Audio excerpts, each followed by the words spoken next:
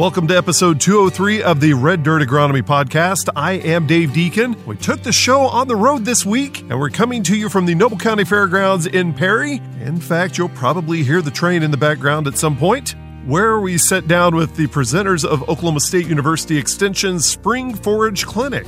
We talked nitrates and prussic acid with Oklahoma State's area livestock extension specialist for the western part of the state. Basically what happens when that cow's rumen is overwhelmed with this nitrate, then it doesn't allow, it gets through the blood, it gets into the blood, and then it doesn't allow the oxygen to be carried by the blood.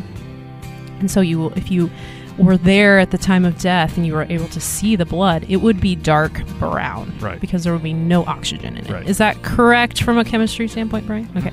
Dana Zook.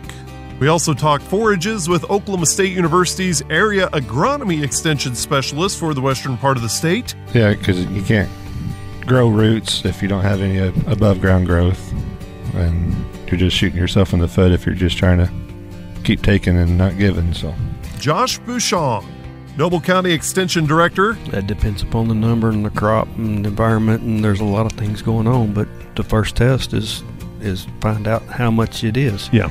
And just because you test it today and it shows a number, tomorrow it's going to show a different number. Chad Webb weighs in on how his county is preparing for potentially another year with very little rainfall.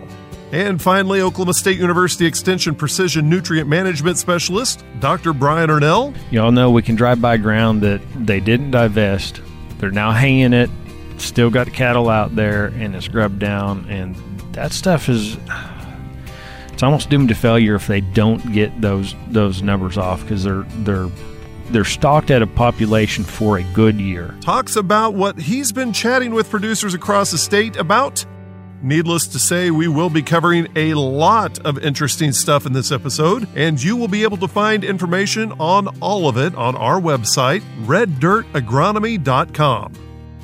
The doctors really do enjoy hearing from you and answering your questions, so if you have one about soil or crop production, jump over to reddirtagronomy.com and leave your question there, or send us an email directly, podcast@reddirtagronomy.com, and we will discuss your question on the next podcast. Now, I do need to add that we do appreciate the messages that we've already received, and the doctors will answer them in the next episode, which we will have them all together once again, so be sure and stay tuned. We kick off episode 203 with an update on how things are going just above the plow pan with Dr. Brian Ernell. You are listening to the Red Dirt Agronomy Podcast. I've been able to be in three corners so far: southwest, northwest, northeast. We have that nice band that's cutting that I-35, I-40 corridor down. And there's that thin margin where on one side of it's had 3 inches, on the other side it's had 6 to 10. So our northeast, where they're pushing a lot of fescues, the Bermuda grass is starting to green up. They've got a lot of moisture. Southeast is flooded. A lot of the in-laws are showing pictures of a lot of flooding down there, McCurtain County, LaFleur County. And so we've got a lot of rains, looking at trying to handle that. The fescues are coming along well. Bermuda grass is starting to green up in the eastern part. Going to have a lot of potential. They've filled up their soil moisture. As we transition west, our southwest had some decent spring rain, so we have some great looking wheat pasture out there. A lot of the wheat pasture, wheat fields, a lot of the pasture ground got some moisture. Not really building a lot of subsoil profile, but they got some moisture into it. And unfortunately, as we transition up to the northwest, by the time you get to the panhandle, it's just obsolete. There's just nothing left out there. So we're looking at a whole range of, it's all about where you're at, right? Our eastern part, we're looking at full potential, really needing to look at nitrogen management, getting our nitrogen down to try to build up that hay reserve, get our fields back in after last year, which is a struggle. Southwest, we have potential, but we're on that verge with the Southwest. We've got our temperatures starting to spike back up. We're getting warmer days. Our wind speeds are kicking back up. And so what moisture is there is starting to move rapidly. We've probably got Bermuda grass kicking up green down in the southwest corner. In the northwest, we're really looking at what do we do if it doesn't rain the next 30 to 45 days. So in the northwest, we're now don't put a lot of nitrogen down. Don't force that fact. Let's take some soil samples, know where we're at on P&K, but move forward in that direction. Today is actually Bring Your County Educator to Podcast Day, and of course we have my county educator, Chad Webb from Noble County. and Chad, how are things looking in God's country right now? Poor. Yeah. Wheat's turning yellow. Mm-hmm. We need rain. Yeah. Pastures are not looking good. Very few positives right now. One thing, and I really felt bad saying this to several of my neighbors here in Noble County, but we were very fortunate in that rain earlier this week. We were in that band that caught that training rain southeast of Perry, and we got 0.8 of an inch of rain. People up in northern Noble County didn't get that. There's been a lot of variability with whatever rain we have, and you can almost see it, field by field as you look across the county. Yes, even if you go up to Mesonet, which is at Sumner, we're I think at 0.3, something like that. Yeah. And you are actually hosting the road show today. I'll let Brian introduce the crew here because as part of the road show, you guys really need T-shirts that say, the insert name here, Extension Road Show. But you guys have been traveling. We had road shows in the past, and we don't need those names. Yeah, there's some sorghum names tours. Of them. Yeah, sorghum tours. So, and this road tour wasn't on me. This is actually Dana Zook, our Northwest area animal scientist out of Enid, and Josh Bushong, our Northwest area, Western area agronomist out of Enid. Dana did all this, put together a really good program. Really got all the counties together and worked on that one, and I'm just happy to be along for the ride. Well, now in the background, you're going to hear the Burlington Northern. Mm-hmm. I hear it. You hear it? Yeah. We're at the Noble County Fairgrounds because there is that train. I mean, we're two major arteries of trainage go right through Perry here, so you're going to hear that intermittently throughout the podcast. But Dana and Josh, what's been the message you've been talking to Oklahomans about? Well, obviously we kind of spurred everything around the ongoing drought where we are in northwest Oklahoma, like Brian was saying, and obviously hay supplies are still tight and been getting tighter the whole winter. So guys are looking at what kind of crop can I grow to get some hay made. Mm-hmm. So we've been talking a lot about the annual forages, the forage sorghums, the sorghum Sudans, and the hay grazer types, and also just our perennial pastures as well. Just what can we do to get those up and going to get some forages for these animals. Yeah, so a couple of things we've focused on. Of course, Bermuda grass is kind of what we focused on here in Noble County. Farther counties out west, we did some focus on native grass. So we had Dr. Laura Goodman at several of our western counties, Alfalfa County, Beaver County, Harper County, and then in Dewey County last week. Focused a lot on stocking rate, range management, cedar trees, and how they can cause their own drought. So a lot of management factors, not necessarily ones that can be solved here very quickly. As Brian, he does a lot of fertility that can make a really quick change if we have some rain, but it's always a long-term management thing, and so we just thought it would be good to focus on some of those, drought, forage type things. So Dana, what has been some of the big questions you've been getting as you've been across northern and western Oklahoma?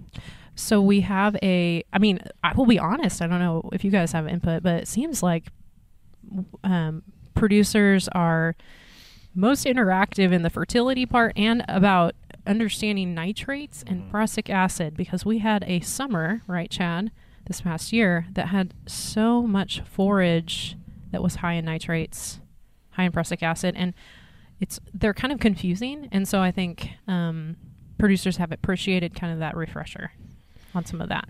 And there's a lot of questions and misconceptions about it, and the differentiation between the two, the prussic and nitrates. And like she said, going back last summer, we've had several samples. Well, OSU, the soil testing lab, Highland opened up basically, was it free or reduced cost? Reduced cost. Yeah, Reduced cost. So. And I know they were getting 10 times as many samples on a daily basis. So the state really took advantage of that drought assistance, or however you want. How many more samples do you think you processed last year than you would have? I probably doubled it. You probably doubled it. But you were showing me, Chad, your high numbers weren't near as high. I saw some 25,000s and some 30,000s on the ppm, which will kill stuff. Just so we know that as far as number, nitrates go, right? Not nitrates, right. yeah. Okay.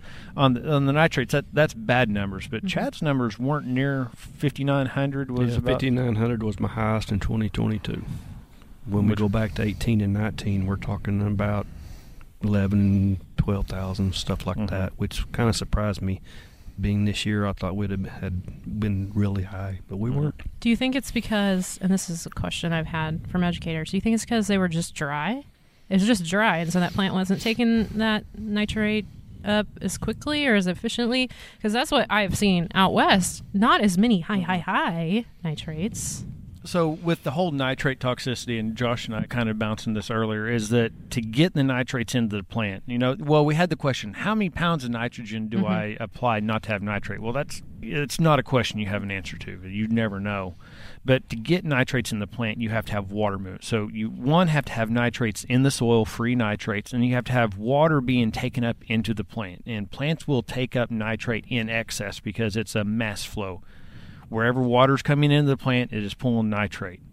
So, Dana, if you're always dry and you don't have that excessive amount of water, you're not getting a lot of free nitrates in there. And so you need the overaccumulation of nitrate and then a stress. So the worst year for nitrate would be one of those years where we have a really nice spring where you got a lot of fertility put out, and then it just shuts off in June or July, and it just gets extremely hot and dry. So you had that early season vigorous growth, and then it just shuts off, and that's when you're going to see those really, really high values. Kind of key word there, heat and drought. Heat and drought. So just a stress plant, it can be anything for fertility to pest, insects, weeds, diseases even. And it's not just soil fertility, because we even had guys bring in samples that it was heavily fertilized, and the results came back low, and we had some that didn't put out any fertilizer, and they came back sky high. So it's not just soil fertility, it's just because we're looking at failed corn, failed milo. And another interesting thing I saw, where at least going out to the Panhandle, we were bringing in a bunch of corn hay from Nebraska and stuff. It didn't have any nitrate issues, but all the stuff we had locally we're steering guys away from it. So you mentioned kind of the perfect storm for nitrates being everything's great, everything's green, everything's lush, you're fertilizing all of that. If you don't have that going in, would we still have that potential across the state if it doesn't green up and we stay in drought? I mean, is that still a possibility? There's always, so I'd put it this way, is that if you have a stressed crop, get the nitrate test, because it's cheaper than dead cows. Yeah, that's true. I mean, just because you don't have all the conditions that you would think to, that $6 test, that's a lot cheaper than feet up in the air on one or more, or even a single abortion. Right, aborted calf. I mean, that $6 is awfully cheap for not having a calf on the ground. Right. Whenever you mentioned that the numbers were a little bit, they weren't as high as what you were afraid of in Noble County this last year. How many other opportunities do you think that there were that people didn't take advantage of those tests, that just had dead cattle or were not taking advantage of what the Extension Office has? I have no idea. Yeah. I've heard dead cows, but that person that I was told never came in. Right. And I've heard that a lot of things, but until they come in, I have no idea. But I tested several in-house testing, and of course it would show a color, so we'd send it off. And that's one thing Dana was talking about, is on the county level, it's kind of the triage, the entry level. Yes, it's yes or no, and then from there you need to send it on to the state level to be tested. So say you test yes, and is there a waiting period? Because I know it's not a, hey, we got your test done today. You want to restrict the cattle off of that, but how long? That depends upon the number and the crop and the environment, and there's a lot of things going on. But the first test is find out how much it is. Yeah. And just because you test it today and it shows a number, tomorrow it's going to show a different number. Right. So you test it like with the drop test. Is that what you're talking about, Chad, or are you talking about sending it off to the lab? Sending it off to the lab. Okay. Okay. Right. And that's where we had some issues where guys were wanting to keep bringing in tests to figure out when to lay their hay down. Mm-hmm.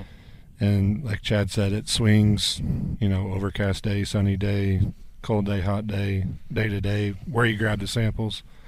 The best thing we found is just roll it up and then take your sample so you know what you got, because it doesn't change once it's in the bale. And they're going to use it anyway. Yeah. They're going to use it in some way. They're not going to not harvest it, in my opinion. The guy next to me said, well, I burned it. And I thought, Really? Are you just... Really? Oh, gosh, don't get me started on this, Dave. Okay, so you heard me, really? Are you going to burn it? What? Right, yeah. He said, well, I burned 5 of them. And I thought, did you? 5 bales? That's all he burned? Yeah. Oh. Okay. Yeah. Well, and he could tell whenever it was... They burn a green color whenever they're, they're not Oh, jeez. Tough audience. No respect. No respect. That's a good one. There's the wives' tales. I mean, those people that say that you put the hay up and then if you leave it there 5 years, the nitrates will go away. Right. No, that won't happen. Well, and that's one thing I found interesting in listening to your talk was I had no idea that it would be that could gas off or it could transfer. That's prussic acid. Well, I'm jumping. But you're jumping. Okay, yeah, so sorry. That's my fault. I How dare you? Turn your page now to prussic acid. Okay, now here on your prussic acid page we've got, but just the fact the fact that it would it would gas off. I had no idea about that. Yeah, so that's a perfect example of blending those two things. Right. All the producers do that. Yep. So yes, it will kind of disperse for the most part, but prussic acid will disperse. Yep. And nitrates does not change after you cut it. It is what it is. Mm-hmm. Even when the strings are falling off and you can't move it, it might as well spread it out as fertilizer. Right. Is that a good option? Yeah. No. So. When hay's prevalent, I've had folks use that as fertilizer or put it over areas where they knew rough ground and they put it in. So right. That high nitrate, I mean, you're talking nitrate levels are high enough to kill something. That's why you won't feed it.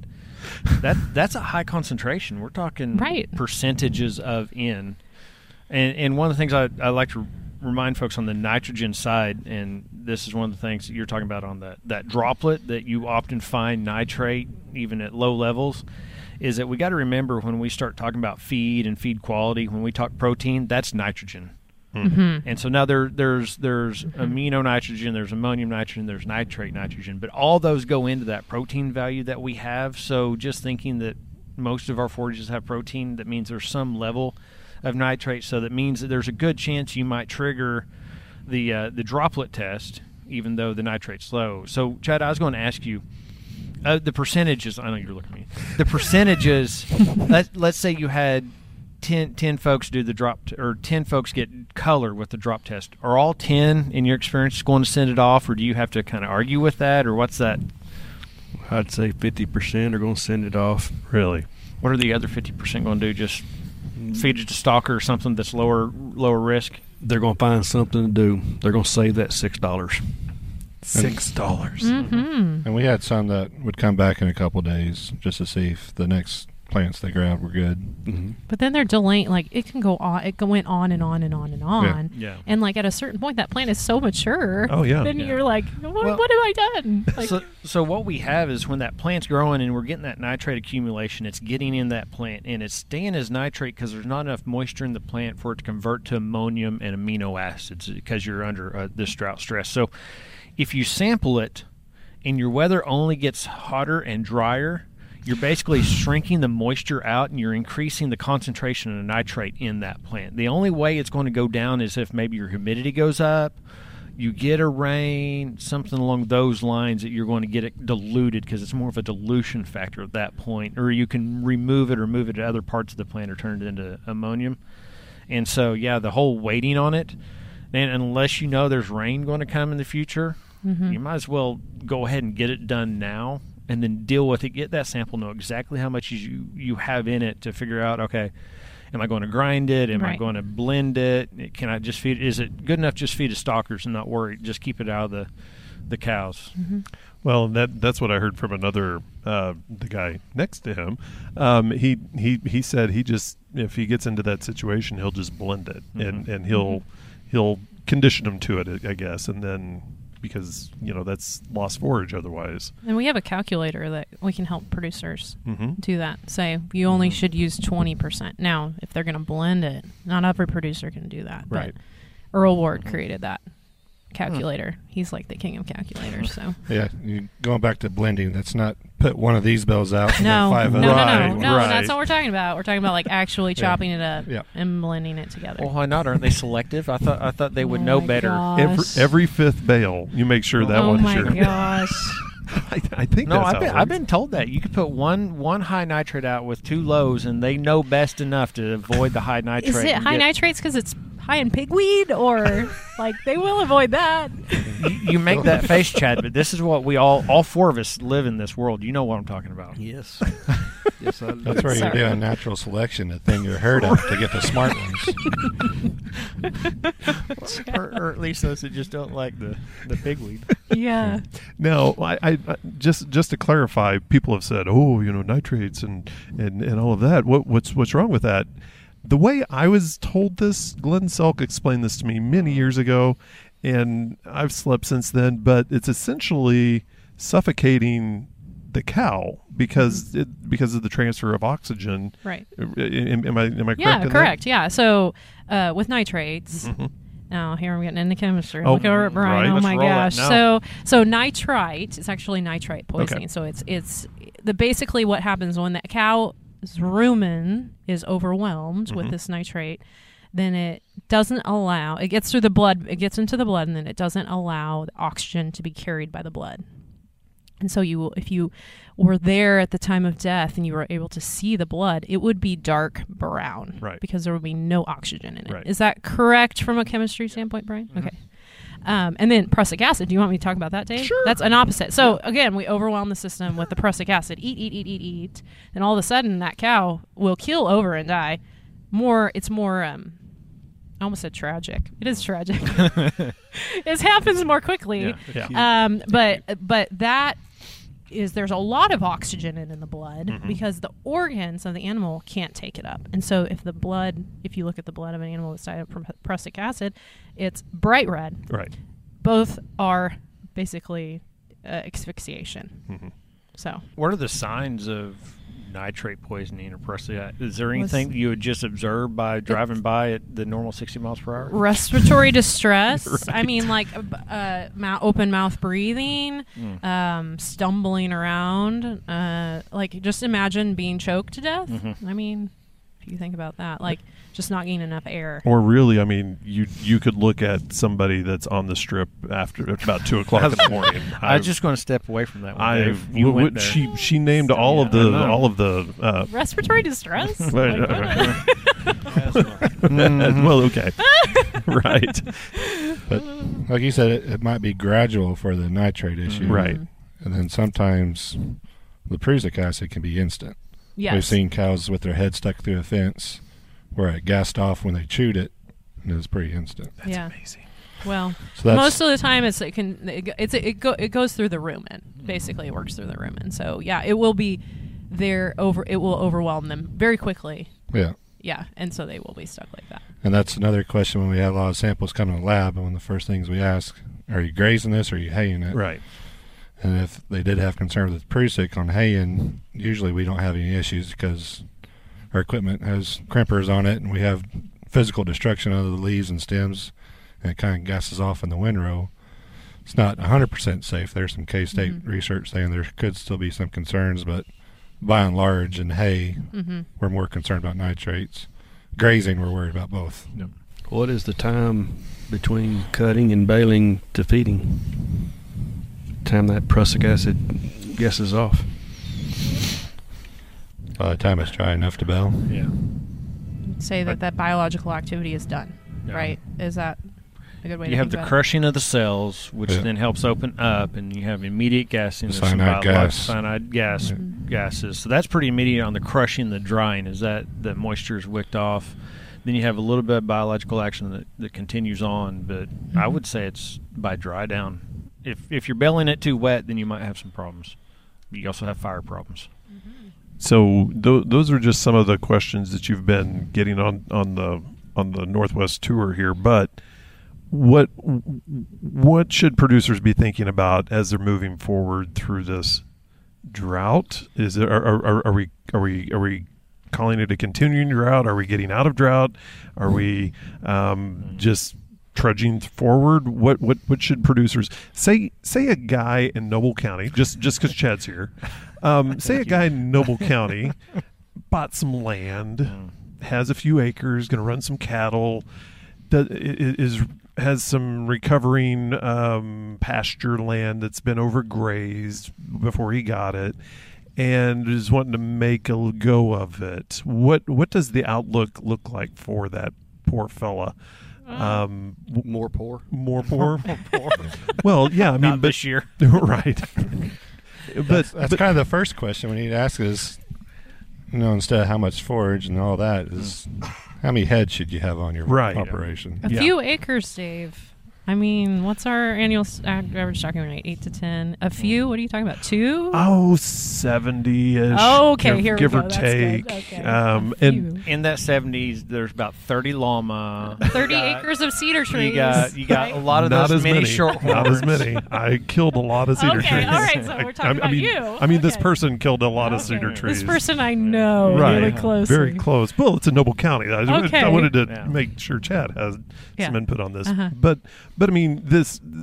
What advice do you have for that person that has recovering pasture land and has a couple of cattle and is wanting to make a little hay if possible while running cattle in another pasture? I would say to jump off a stocking rate, and you guys, agronomists can agree with me. You can agree with me. You will. Yes, ma'am. We will. Okay. But doesn't that pasture have to recover during the growing season? Yeah. So it's not rest. So we're not going to rest like in December. We're going to take a rest. Right. We're going to pull the cattle off of our ground in December. It's going to make everything better. No, it needs to rest and get more water into the soil during the growing season, right? So we should understock, right?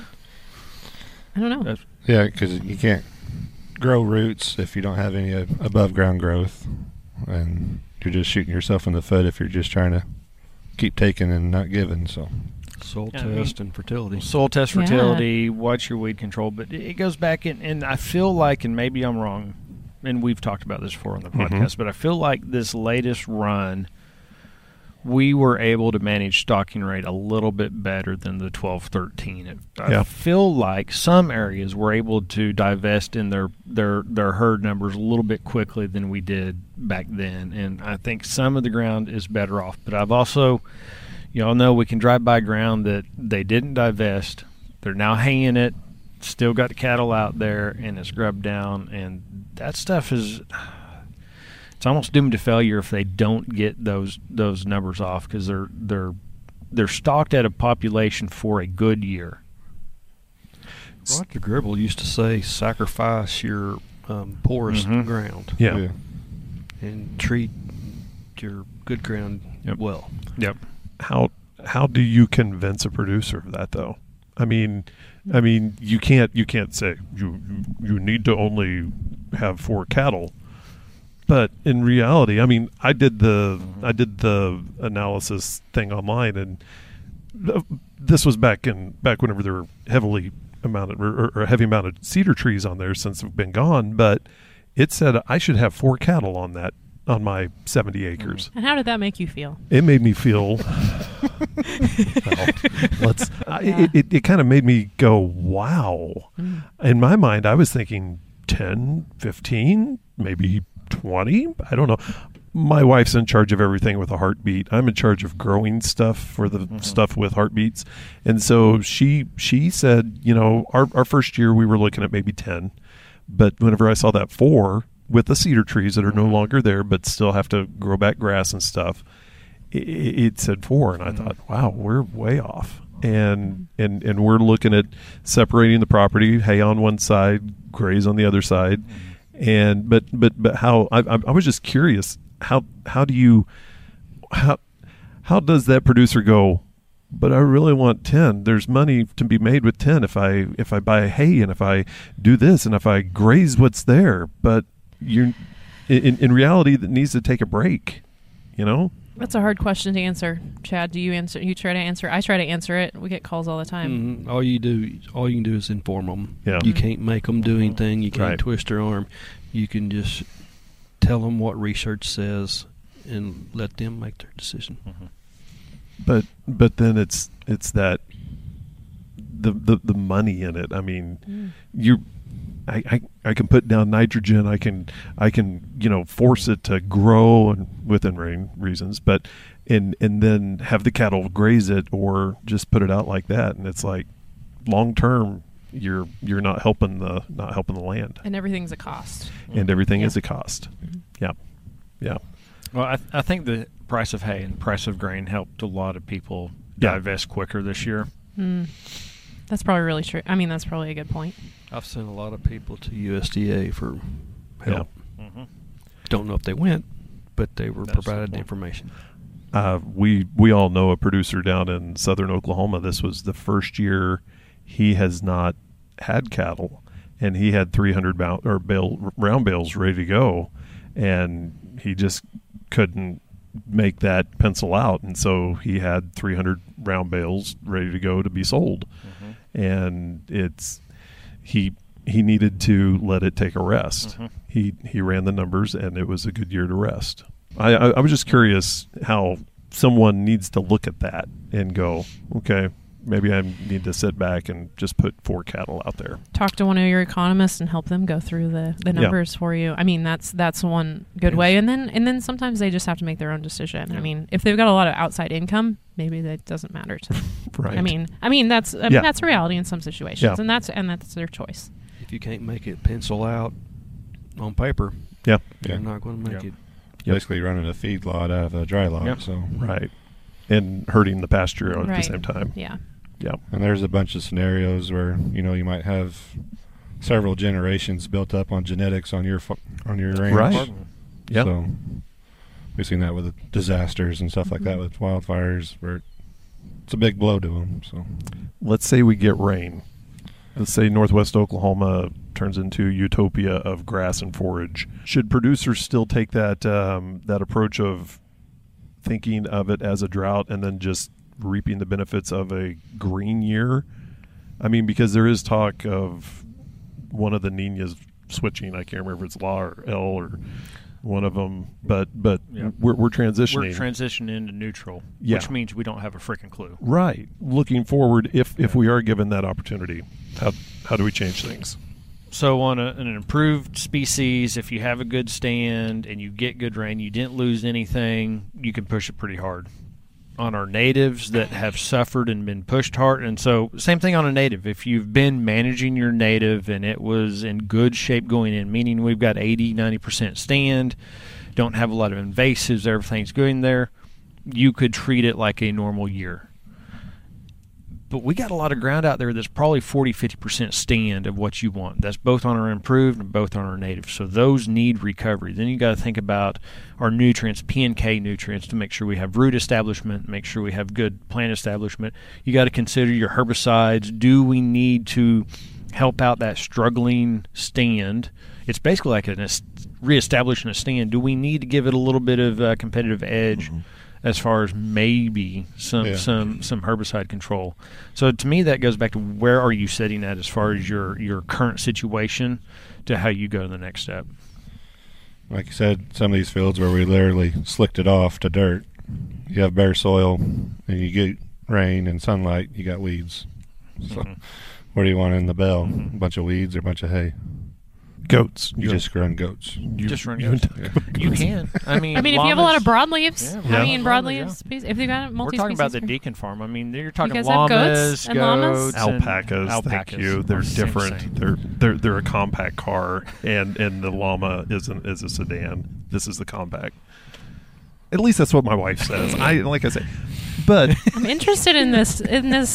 I mean, I need to show you. multi-species. I need to type show of you the thing. drawing. We've got it all sketched out. okay. That's all.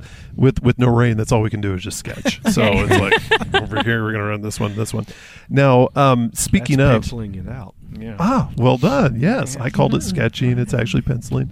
To that end, I do want to say, Dana, my wife went to the Cattle Women's Workshop in Chickasha Oh. in 22 and listened to you speak, and she learned a lot from you. Oh, and, great. And Oh. she really found a lot of great benefit in the Cattle Women. Am I using the name correctly? Yeah, Cattle Women's Boot Camp. That's what we have, and we have another one coming up. Oh yeah, and it's affordable. You learn a lot. I mean, it's so you want to be a cattle rancher, you need to learn all of this. And she, she has a background in livestock, but she found what you all had, to talk about very informative and found it very useful too. So Oh, very good. That's great feedback. yeah. So speaking of anything coming up on your guys' agendas, any big meetings coming up in the next month or two, either at the Noble County or on the Northwest area side? We have the Cimarron Ag Spring Conference coming up. We're offering six ODAF CEUs, so that's will be a big deal. Which might be the day after this gets posted. Yeah. So. Yeah. Come on. Bring it on, right? Registrate now. But that's not the only thing you have going on in Noble County. I mean, there are other things coming up in the spring and summer also. Nathan and I in Payne County, we're working on a cleat livestock emergency program. Really? Ever lied to you before? Hold on. Let me pop these down so we can talk about that. Okay. Okay. Now we got that straightened out. Is that the right question to ask, Chad? we discussed it off air, so it's all good now. Okay, all right. But that's really cool, and that talk about what that actually is. I love the look you give me. You're like, In the past, Dave. you've done a really good job. Yeah. It prepares emergency managers to be able to handle livestock, right? Is that kind of what you're preparing? I mean, yeah. Okay. I just sorry to jump in, Chad. It sounds like Dana's going to be teaching it. I don't think It does. Oh, I've just done a few of them. No, before. we're going to probably be work with the Extension DART team, where we have livestock emergencies come through, where like the police or the sheriff or high patrol run into an instance where there's cattle starving to death, or there was a trailer that turned over in the middle of the interstate, something like that. Yeah. We're trying to get these guys and gals to recognize, the difference between the bull and the steer and the heifer, between a long-eared cow to, different size and shape and body condition scores. So that way when they run upon it, they can inform somebody else, and then it helps some better identification. How to handle these cattle or these horses that are running loose. There's a lot of things that happen that some of these people don't know. A couple years ago, I guess 4, 5, 6 years ago now, did one in the Tulsa animal control came over. They didn't know one thing about cattle or horses. Wow. And they were scared to death of them. I can remember back in my extension days, we were coming back from Indianapolis, and there was the tailgate on a trailer plopped open, and 3 longhorns stepped out at 70 miles an hour and boom, boom, and shut down the interstate. There's 3 longhorns running in the median, and we're from Oklahoma State University. We will go help.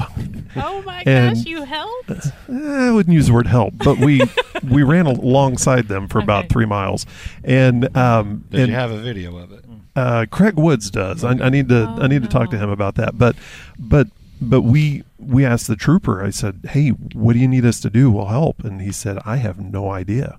And so in Indiana, they had no idea either, but we were able to run alongside them for quite a ways and get them into a pasture, just, force them over a fence and get them into a pasture and off the interstate, because that's all we could think to do at that point. But it's great that there's educational opportunities like that you and Nathan are teaming up on for that. And that's coming up later on in the summer. Mm-hmm. Okay, super. And then and you guys have programs going on too, Josh and Dana? Yeah, most of ours are starting around or kind of finish up, but we still have some pesticide trainings like Chad's got going on, and some more dicamba trainings and stuff we'll see next couple months. Yeah, Cattle Women's Boot Camp. Sorry, Chad. No, I was going to say, we got wheat demos planned. Oh, yeah, we got all those types of things. We got some wheat tours coming up in May. Mm-hmm. Right, we forgot about that. Yeah, Cattle Women's Boot Camp. I'm not sure if it's full yet, but we could probably put the link there. If they can see if they can register. Do that. Cow-calf boot camp, just regular cow-calf boot camp, which is just everybody at the end of April. I'm sure that's already full, but there's a lot of educator training that goes on during the summer, get out in fields and stuff like that. Mm-hmm. So Josh and I are involved in a little bit of that too. Then we have the extension experience. Yes. Yeah, that's ongoing. So what is that? You guys are in your 10th year? Oh, yeah, our 10th year. 12th, 13th? I haven't even been here 10 years. Josh, I can't say that for Josh. All right, the podcast, the extension experience is, people are like, what's that? Well, it's a podcast. We came up with a weird name. I don't know. The podcast, we host lots of different subjects, a little agronomy, mostly livestock, just interview people. I've had a few producers on, so I try to do it. We try to do it every other week. Yeah, and by and large, Dana carries the programs. I'll get Josh in there. I'm going to have him. This coming up this growing season. Just be prepared. Josh is going to have. That sounds like our Josh. He just doesn't really. He's just there. No, it's a really fun thing. I enjoy it. I mean, as far as views for extension meetings, I mean, if you get 30 views in a week, I mean, to me, that's like a meeting. Oh yeah, that's great. Exactly. So I feel like it's just like a fun extra thing to do. And we try to keep them a little bit small, so the commuters for 15, 20 minutes. Short, yeah. We try to keep them a little shorter. We should try that. I know. It's like an hour and a half, right? Sometimes a half day, Yes. But we're looking for those folks that are on the big tractors that have got hundreds and thousands of acres to auto steer and long drive. Oh my gosh. Exactly. So, well, thank you guys for sitting in with us on the Red Dirt Agronomy podcast, and we'll post links to everything that we talked about on here, and I guess next time we'll go to another county and we'll introduce that county educator too. Thanks for coming on with us, Chad. You're welcome. Most reluctantly coming on with us here.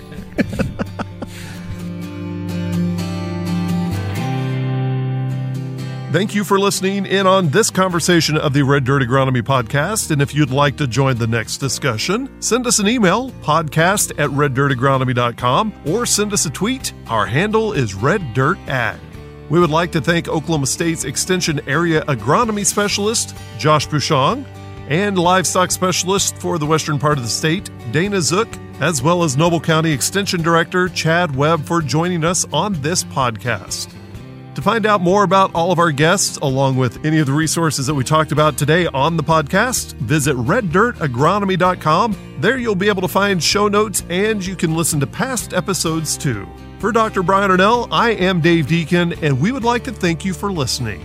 The proceeding is a copyrighted recording of Agnow Media, LLC, 2023. And yes, all rights are reserved.